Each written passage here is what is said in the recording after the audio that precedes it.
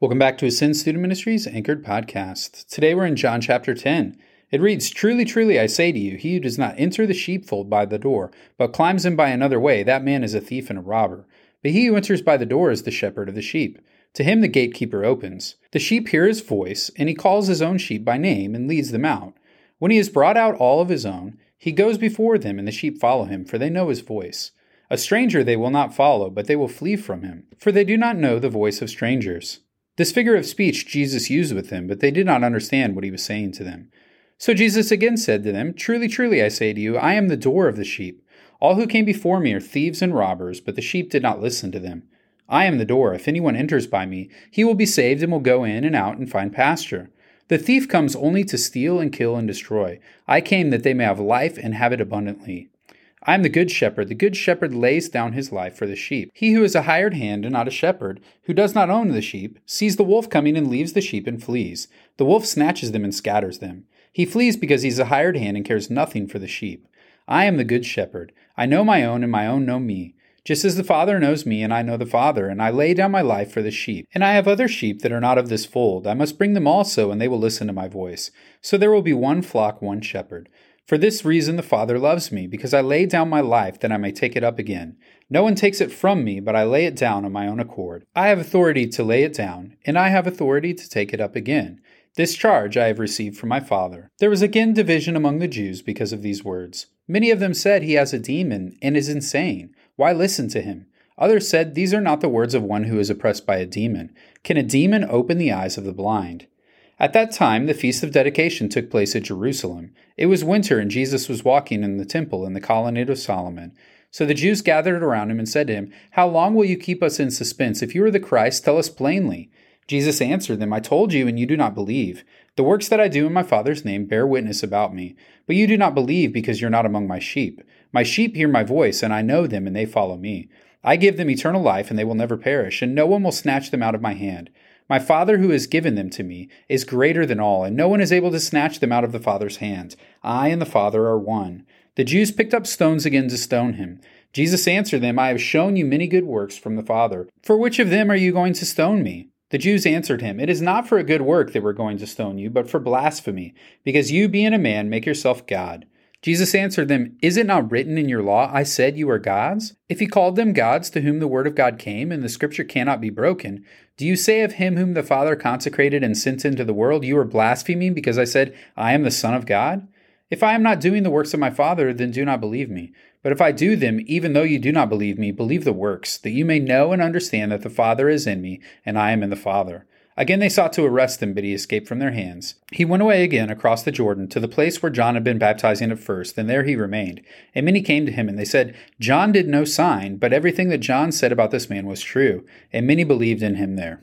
We are privileged today to have Chad back with us. And Chad, as we walk through here in John chapter 10, what is it that sticks out to you? What is it that you want us to focus our attention on today?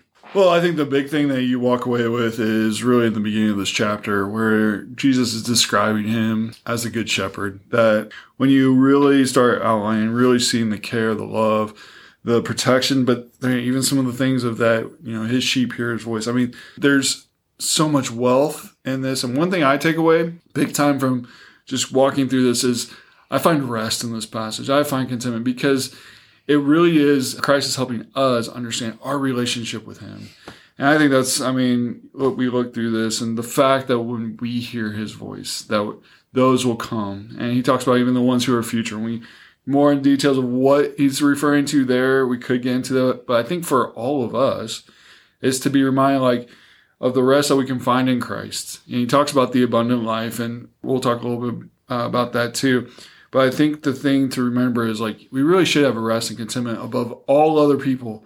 It's not because our rest and contentment comes from what we get or what we do, but ultimately because it comes from the rest that we find in Christ and knowing that our relationship with him is complete, that he's completely satisfied with us wherever we're at. And so that's my main takeaway.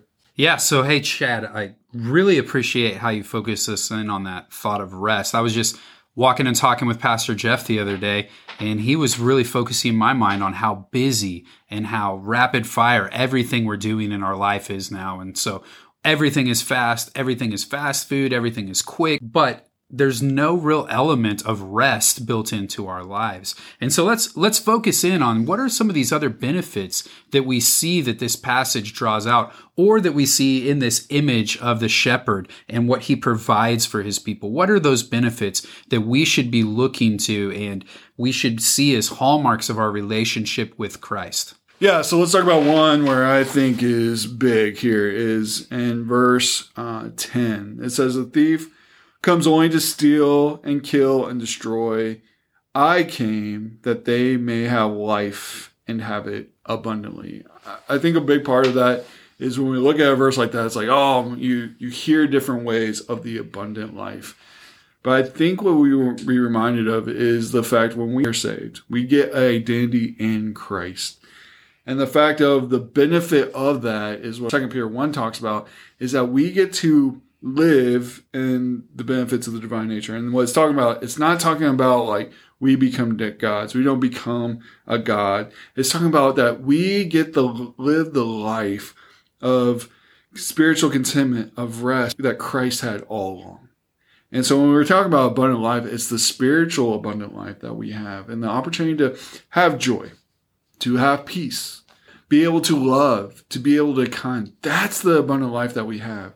And I think sometimes that gets overshadowed, but that's just one of those things. The other one is we talk about rest.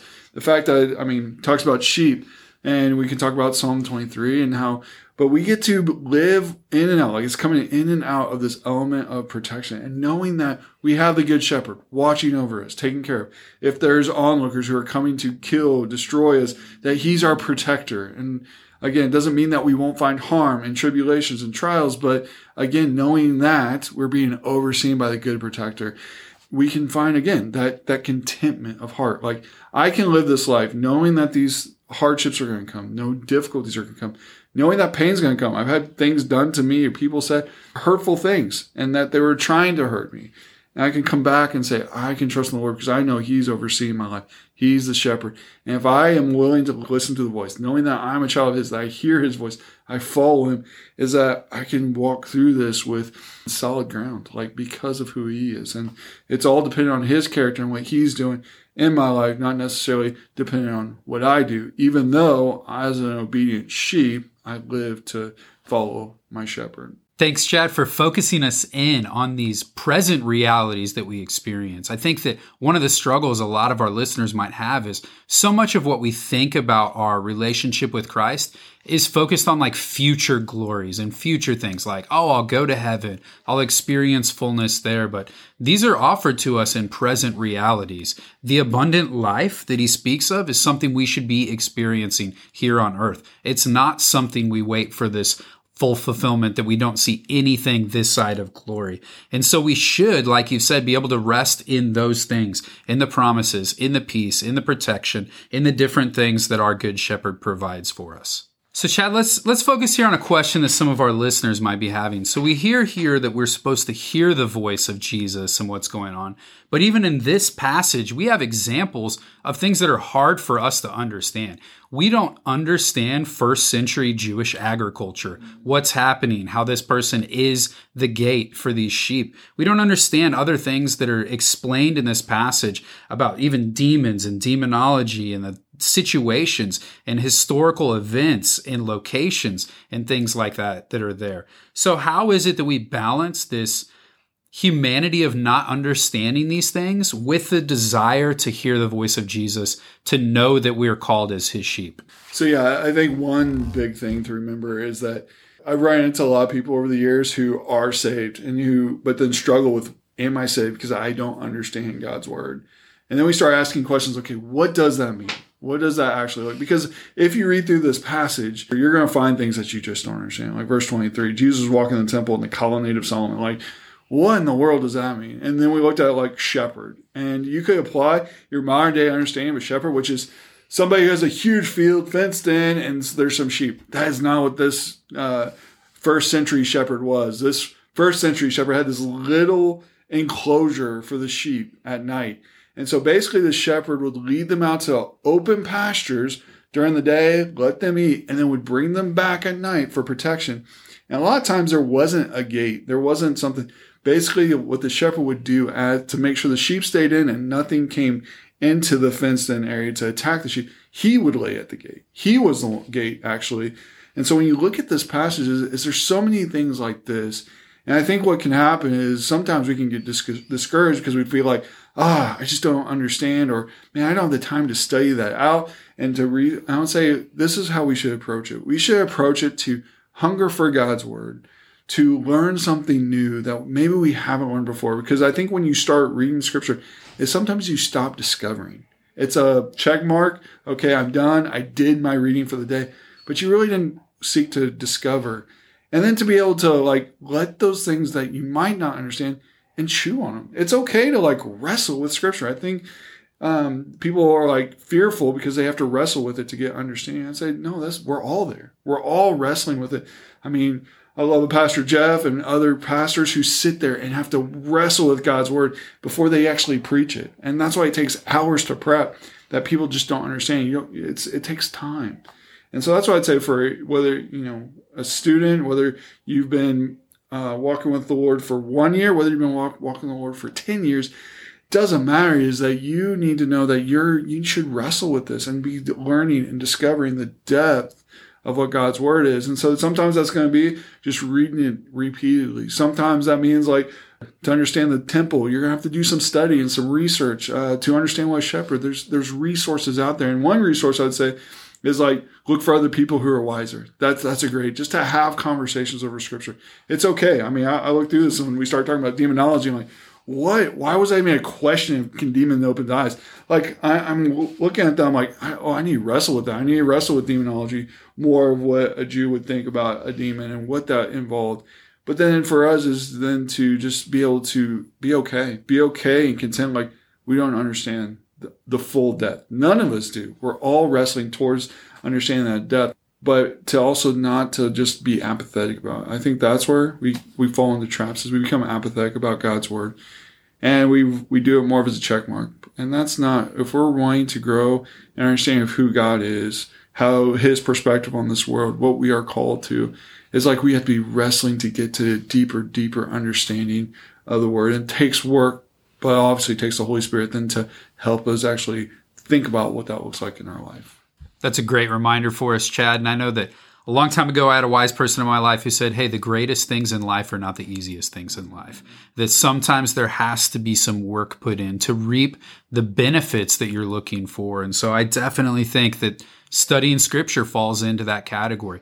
Just because it's hard doesn't mean it's not worth doing. Just because it's hard doesn't mean you shouldn't still desire to move forward. But I also appreciate how you've balanced that with the thought of, hey, sometimes we have to be okay with our lack of understanding. That's part of our faith, is that we trust that though we don't understand the fullness of what's happening, that we have a God who we can trust in. And we know that his perfect plan is for our best interests because he loves us, because he desires to have a relationship with us. And so I also appreciate how you've given us a path to look forward to solving these questions that we have in our life. Use those wise people around you.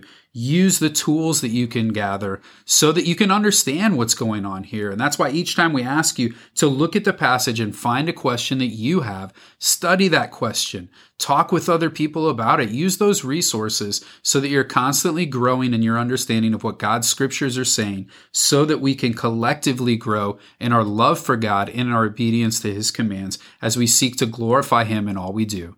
Know today you are loved.